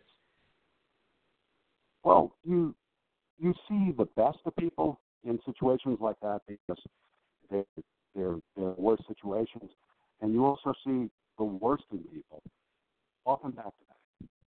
Within minutes, you can see someone do something just amazing that is heroic, and then you turn the corner and they do something where you just question their humanity. And war is like that. It's one of the reasons why it's the last instrument of power that we bring to bear as a country after diplomacy and economics and other lines of communication have been exhausted, because once we commit, we have to press forward in a way that's our best effort to preserve what's important to us. And, in those environments, you grow up, it changes you, and sometimes you see things that you can't forget, and it takes you a little while to put them into perspective. Yeah, I hear you. And how? Let me ask you this: How did you feel about the decision for the Afghan and Iraq war? How did you feel about it? The decision at the end to start to withdraw? No, I'm just wondering how you felt about Afghan and Iraq war. I mean, what were your thoughts on it? And you're cutting out a little bit. Okay, so in general, I would say my feelings were formed after 9/11, like a lot of people's. 9/11 left a mark on our social consciousness. For me, being a kid from New York, yeah, and being in the military. And don't you agree though? Don't you agree? It was something. Don't you agree? It had to have been some sort of setup. I mean, there were so many red flags, so many things that didn't add up. I just think there were so many signs of, the government lying to us. But, I guess we'll never know. But what are your thoughts on that? I think it's an excellent question, and I think it's one that I don't think that anyone's really answered very well yet. I have a theory, and in my book I talk a little bit about... And you're from New York, so I can only imagine how it affected you. Jesus Christ. Yeah, I was a boy. I grew up on Long Island, and we went to field trips in the World Trade Center. I had friends that after high school or college worked in the financial district and in the Twin Towers. To me, it was personal. And to a lot of America that watched those buildings fall, it was personal. So, I mean, my theory is that, because we went into Iraq, and that was kind of a weird dogleg. Because, Saddam Hussein, he was rattling his saber for a long time, and we finally reached the point where it was fish or cut bait. We gave him a chance to open up his weapons of mass destruction facilities, his research facilities, to let inspectors back in. And he basically gave us the finger and told us to pound sand. And at that point, it's critical to remember that anthrax was floating not only through the Senate and Congress, but every major news agency was reporting some sort of tainted anthrax in the mail, and 12 mail carriers had died as a result of just doing their job. So we were on edge. And when Saddam Hussein said that, he was going to keep pushing it, he was going to keep denying the investigators, we pulled the trigger on that. So I think in some ways it was reactionary, but also in terms, if you look at what was going on in the world at the time, it made sense. I mean, we were just looking for a way to protect ourselves and stop the pain. And so we wound in Iraq. Yeah. I mean, and it's it's one of those things. It really is. And I can understand what you're saying. I mean, it was personal. It really was. I mean, I just wish we would have attacked, Saudi Arabia, because I mean that's in a lot of ways, from the reports, it seemed like that's where a lot of it came from. The people that orchestrated it, the 9/11 stuff, and obviously I know Osama bin Laden had something to do with it. He was in Afghanistan, but I don't think he was the entirety of the problem. I think there were a lot of different people that were behind it and influenced it. But it's one of those things, man, where I feel really bad about all the money spent, the lives lost in the war, and all the it's just like it's never ending. And we had to react, obviously, back then to somehow. And I just wish it was more structured, the way we went about certain wars and certain things. And I've always been a conservative, but I'll tell you, the Bush administration, in my strong opinion, made a lot of mistakes. I think you can make an argument for that. I also think you can make an argument that they made the best of a situation that was something that we hadn't seen since Pearl Harbor. But how we wound up in Iraq, that is twisted. But you also have to remember. Don't you agree? Ending up in Iraq, don't you agree pretty much that it divided the Middle East in a lot of ways? I think that President Bush's father, when we conducted the Persian Gulf War, made an unpopular decision, and that was to leave Saddam Hussein into power. And, he kept him in power, and the reasons were because he was a CIA guy who understood very clearly that a vacuum in that area was going to divide the entire area, and either Saddam Hussein in Iraq or Iran were the linchpins that were holding that together. And by removing Saddam Hussein, it really created a free-for-all. I mean, he made a welfare state out of Iraq where everyone was dependent on the Ba'ath Party and the government. And when that and Saddam went away, and the Americans came in and we said, well, if you're a bad guy, we're not going to pay your pension anymore. That just created pandemonium in the country. Yeah, no, I agree. And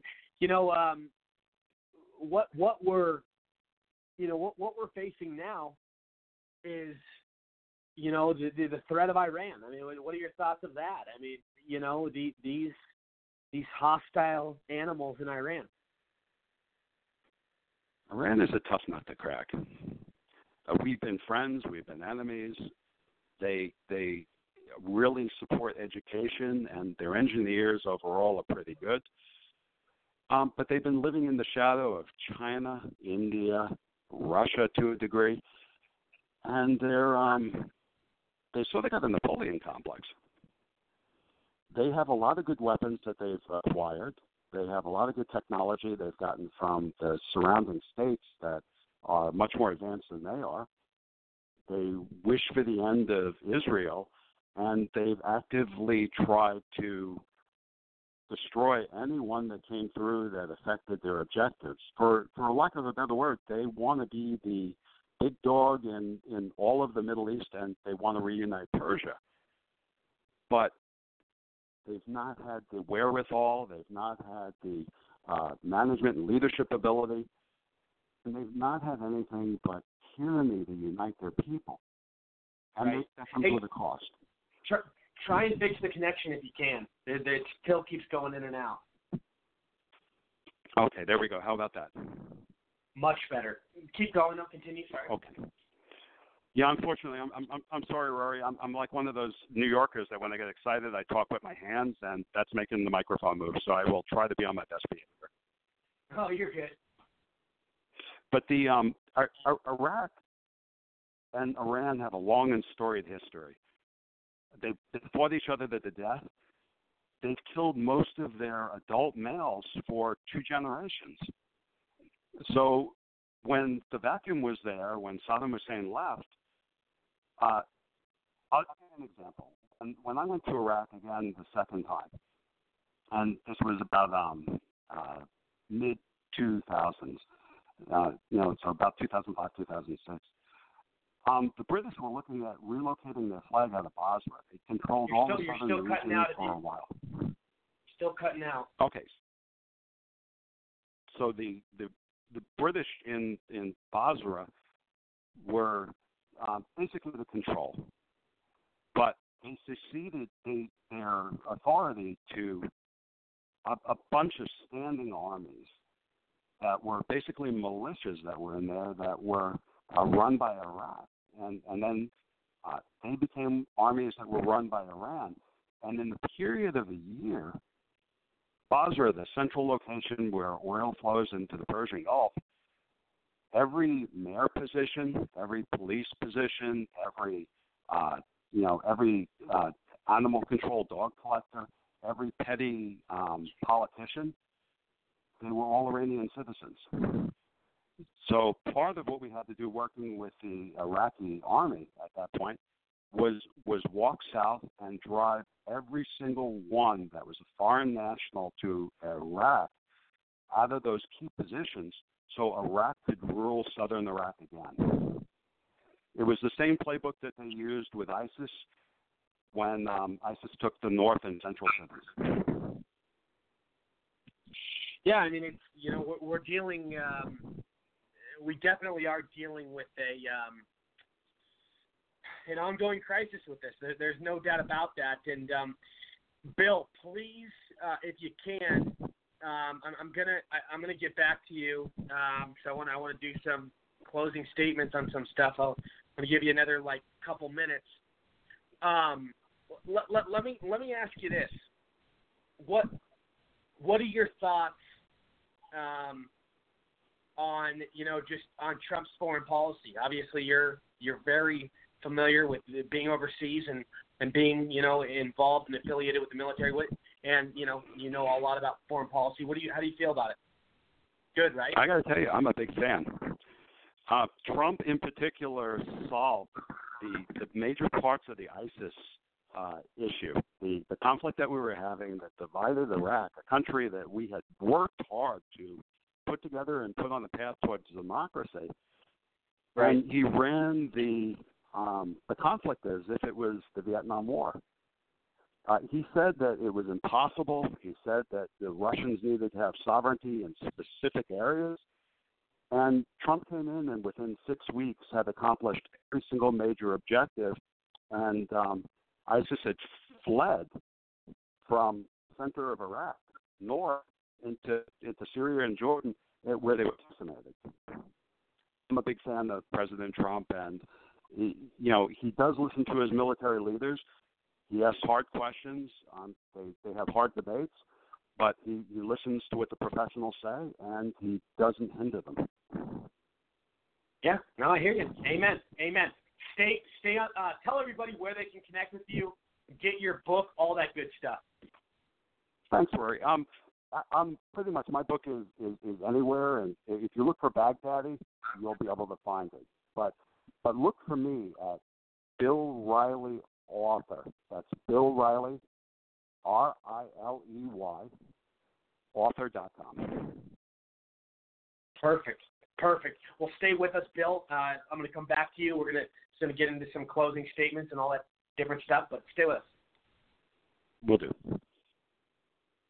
I would like to welcome to the show, I believe he's with us.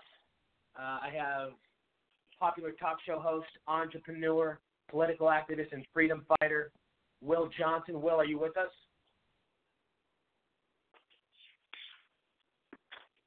Give me a second. Having some issues with the connection. Give me a second. Let's see here.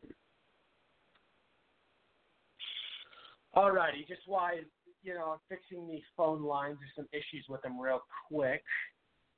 I want to go into some closing statements.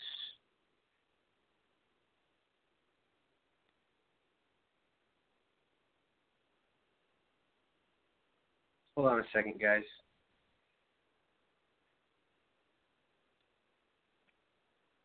Weird.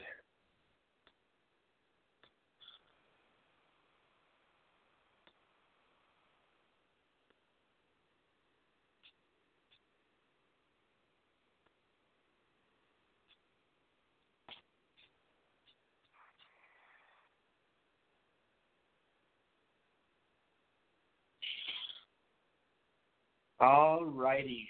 Okay, so sorry, guys. There was a little bit of technical difficulties. I'm getting it fixed right now. But just want to read some headlines just from the day.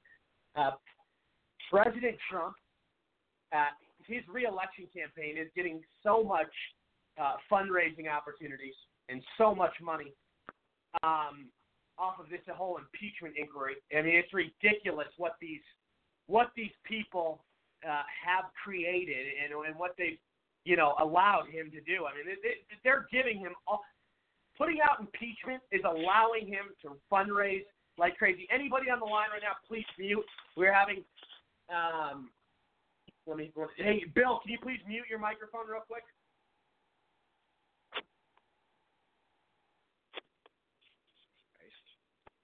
Yeah, there's nothing but issues with this, guys. I'm having so much issues with this. I'm going to have to go here in a second, guys. This is just ridiculous. The whole screen and the whole system is shutting down on me. But just going into this whole President Trump and his fundraising, I mean, he's getting so much more money. It's ridiculous. Off of this impeachment, off of this ridiculous idiocy, he's just it's insane how much his money is adding up and how much he's raising. It really is unbelievable. It truly is. And, I'll tell you, we are getting 2020 handed to us. We are getting it handed to us, and there's no doubt about that. I mean, it's in the bank. It is. This is a beautiful thing, what we're dealing with right now. I also want to mention President Trump today has authorized fully to release the transcripts from the Ukraine call. Very big deal, very big thing. A lot to look forward to with that. The truth is going to set us free once again. The approval rating is now at the highest it's ever been, 53%. Highest it's ever been. Big news, guys. Big news. Wall Street Journal, NBC poll came out today. Healthcare for illegals is the least popular policy in the 2020 race. Think about that, people. Healthcare for illegals is the least popular policy in the 2020 race. So these Democrats are getting nowhere with this communism idiocy. I mean, it's just nuts. It's ridiculous that this should even be on their plate. It's not going over well. That's for damn sure. Chicago really needs to get another article out today. Chicago really needs to get their shit under control. You have 5 police officers that have been attacked in 1 week. This crap does not end. This crap, it just keeps happening. We have shootings every day there. We have people getting attacked, innocent people. Oh, and it's the #1 gun control city in America. and the Democrats won't talk about it. You know why? You know why you don't hear the mainstream media discussing it? Because it doesn't fit their narrative. It's not part of what they're trying to spew. Because they know, showing this kind of truth only ruins what they have planned. It's so true. So true. Let's see here. This whole drag queen story hour is getting out of control. It's getting out of control. It's insane. It's nuts. It's a disgrace to humanity. It's backwards ideology. It's a threat on our signature and traditional values in America. And it's being celebrated and enabled every day by the left. And the next step, and we know this, is pedophilia. They go from this to normalizing pedophilia. You give them an inch, they'll take a mile. They'll keep going over and over and to push their agenda. And they don't care who it hurts. 20 years ago, this would have been laughed at and looked at as insane by the Democratic Party. But today it's normalized. Today it's celebrated. It's ridiculous. And we have children getting stuff shoved down their throats with this kind of garbage. It's sick. It's sick, sick, sick. And we're supposed to accept it. Otherwise, we're called hateful and bigots and Nazis if we don't accept it. This is ludicrous, guys. It really is ludicrous. And this isn't part of, sane humanity. Nobody ever try to accept this or normalize it, because it's not. It's about as insane as it gets. There's nothing proper or normal about this behavior. And it's being pushed because it's radical, and they want more and more radicalization, and they want to keep causing divisiveness, and they want to keep causing more and more anger from people. So we keep fighting. This is all part of the plan. And it's sick. It's sick. It's sick. It's sick. And, it's being shoved down our throats. It's being indoctrinated into our kids. In many schools, it's now part of the curriculum that they need to do LGBTQ bullshit. It's crazy. It's sick. It really is. This is really sick, what I'm about to say. Catholic missionaries are comparing Greta, the crazy girl, the UN, the climate change nut job. They're trying to compare her to the Virgin Mary. Yes, this is what we've came to. You have people representing, and I'm a Catholic, and you have people representing the Catholics now that are pro-abortion. They are pro-liberal. They're pro-idiocy. They're pro-backwards American ideology. This crap is scary. By the way, everybody, we got the system back, so I'll be calling on everybody here shortly. But this is scary. We have a pope who wants to bring illegals into our country, and he wants open borders, and he supports abortion, and he wants to call our president every name in the book. You remember when popes and these people involved with our religion never talked about politics? But usually, obviously, they were conservatives because they were pro-life, they were pro-tradition, they were pro-values of our religion. I mean, come on. This is to a whole new level of extreme. It's crazy. I can't fathom how anybody in the Catholic Church could support or compare this little girl to the Virgin Mary, how they could support abortion, and how the Pope could support open borders and anyone coming into this country. I mean, it's ridiculous. Stay out of politics. The Vatican has enough problems of their own. And I'm just tired of it. I'm tired of all these people involved in our religions are now so heavily involved in turning our country sideways. I mean, these people are part of the elite. They are part of the deep state. It's scary stuff. It really is scary. This is a really big one, and this needs to be discussed before we go. The Trump admin is telling the UNC, University of North Carolina, and Duke, and other colleges to revise the Islam program or lose taxpayer funds. I mean, it's very simple. We do not want hateful terrorist ideology on these campuses, And this is what our guest said earlier. When you use the word diversity, you're really getting dangerous because you're basically allowing anybody to come into your culture regardless of how they stand on their ideology. You're going off their skin color. You're going off of putting them as oppressed. You're trying to put them in the victim box. I mean, it's bad when you guys don't even look at the truth of this religion and what it really stands for. And, you know, you guys have totally taken out Christianity, totally taken out, religions that support America and love America, but you want to put all these religions in your universities just like you want to have socialist, communist professors, and you want to push Islam. It's disgusting. These are the same kind of people that have a God that was a pedophile. These are the same people that crashed into the World Trade Center. These are the same people that are killing Christians every single day overseas and here. I mean, think about it. Sometimes they are. Dr. Hennon, I'll go to you. Sorry about all the technical difficulties, and I know I've just said a lot of different things, but your thoughts on anything. Go ahead.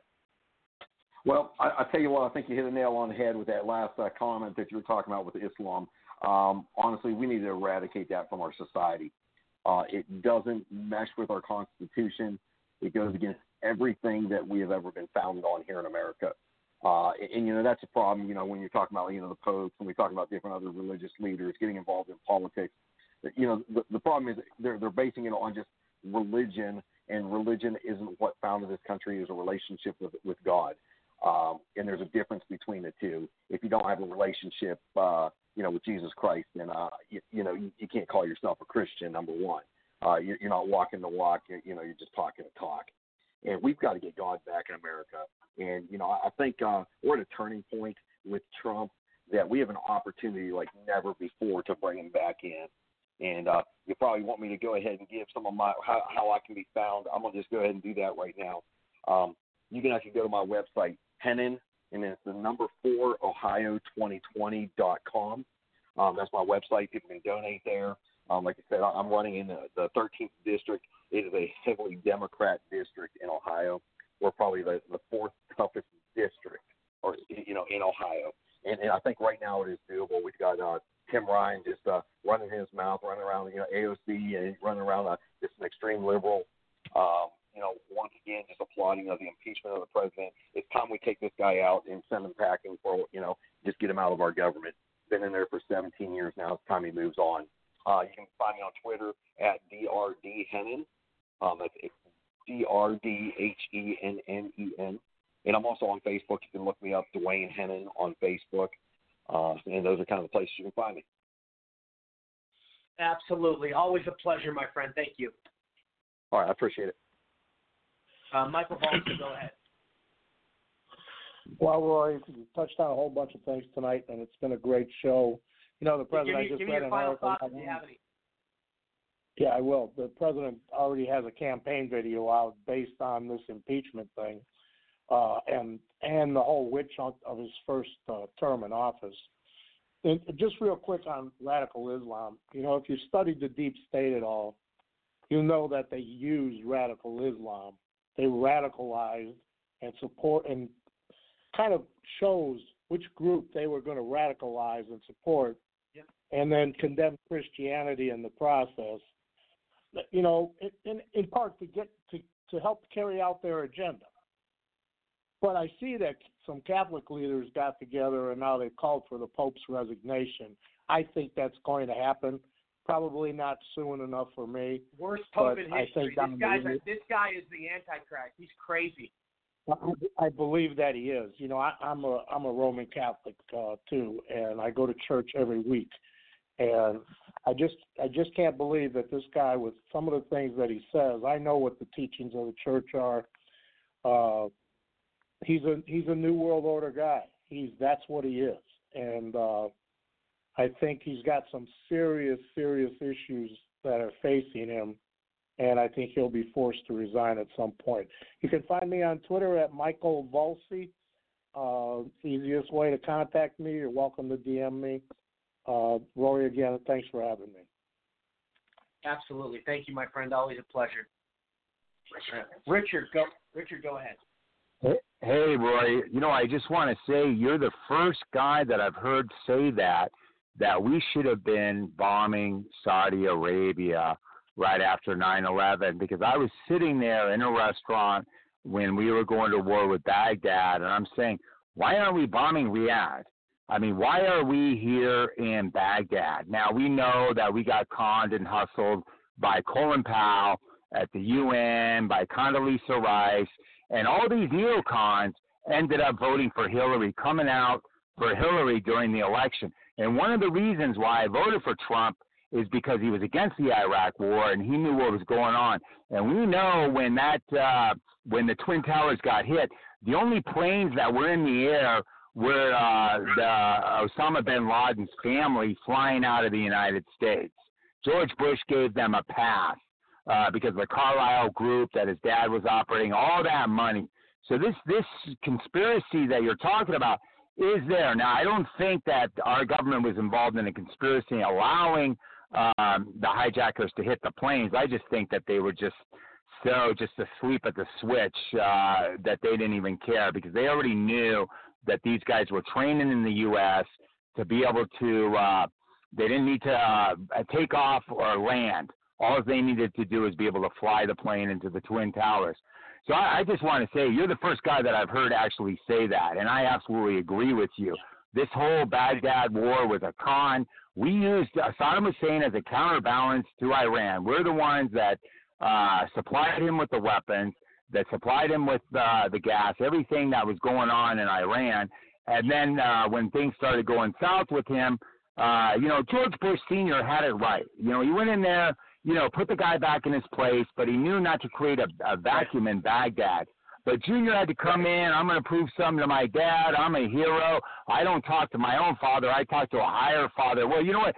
God doesn't respect that. If you're not going to talk to your own father about going into war in a war that he already fought and won, what the hell are you doing then? So, I'm with you 100% on that. And that's one of the reasons why I voted for Trump. And I think that's one of the reasons why a lot of Americans voted for Trump, because they're tired of the BS, the globalists, the elitists, and you really hit something that I've never heard anybody say. And I've been saying this the last couple of days, because now we're talking about supporting Saudi again in this war against Iran. Now, I understand, the oil thing, but thank God we're oil independent. I don't want to go on with this, because I could do an hour on this right now.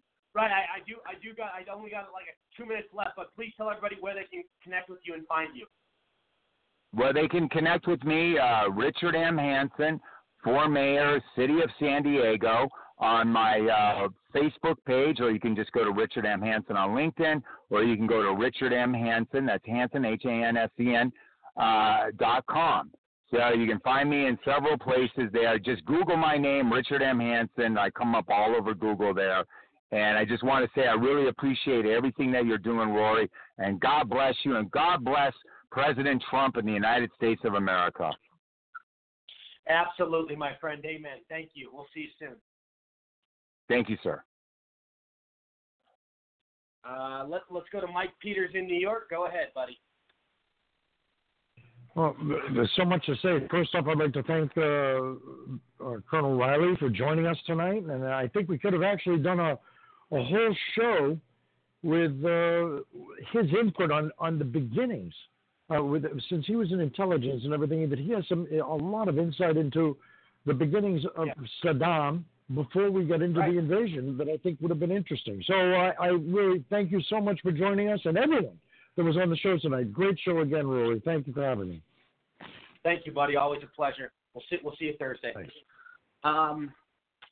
All righty. It's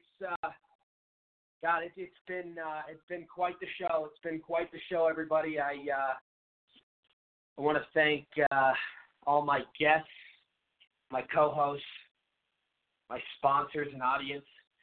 You're incredible. Another day, another episode in the books of the Rory Sauter Show.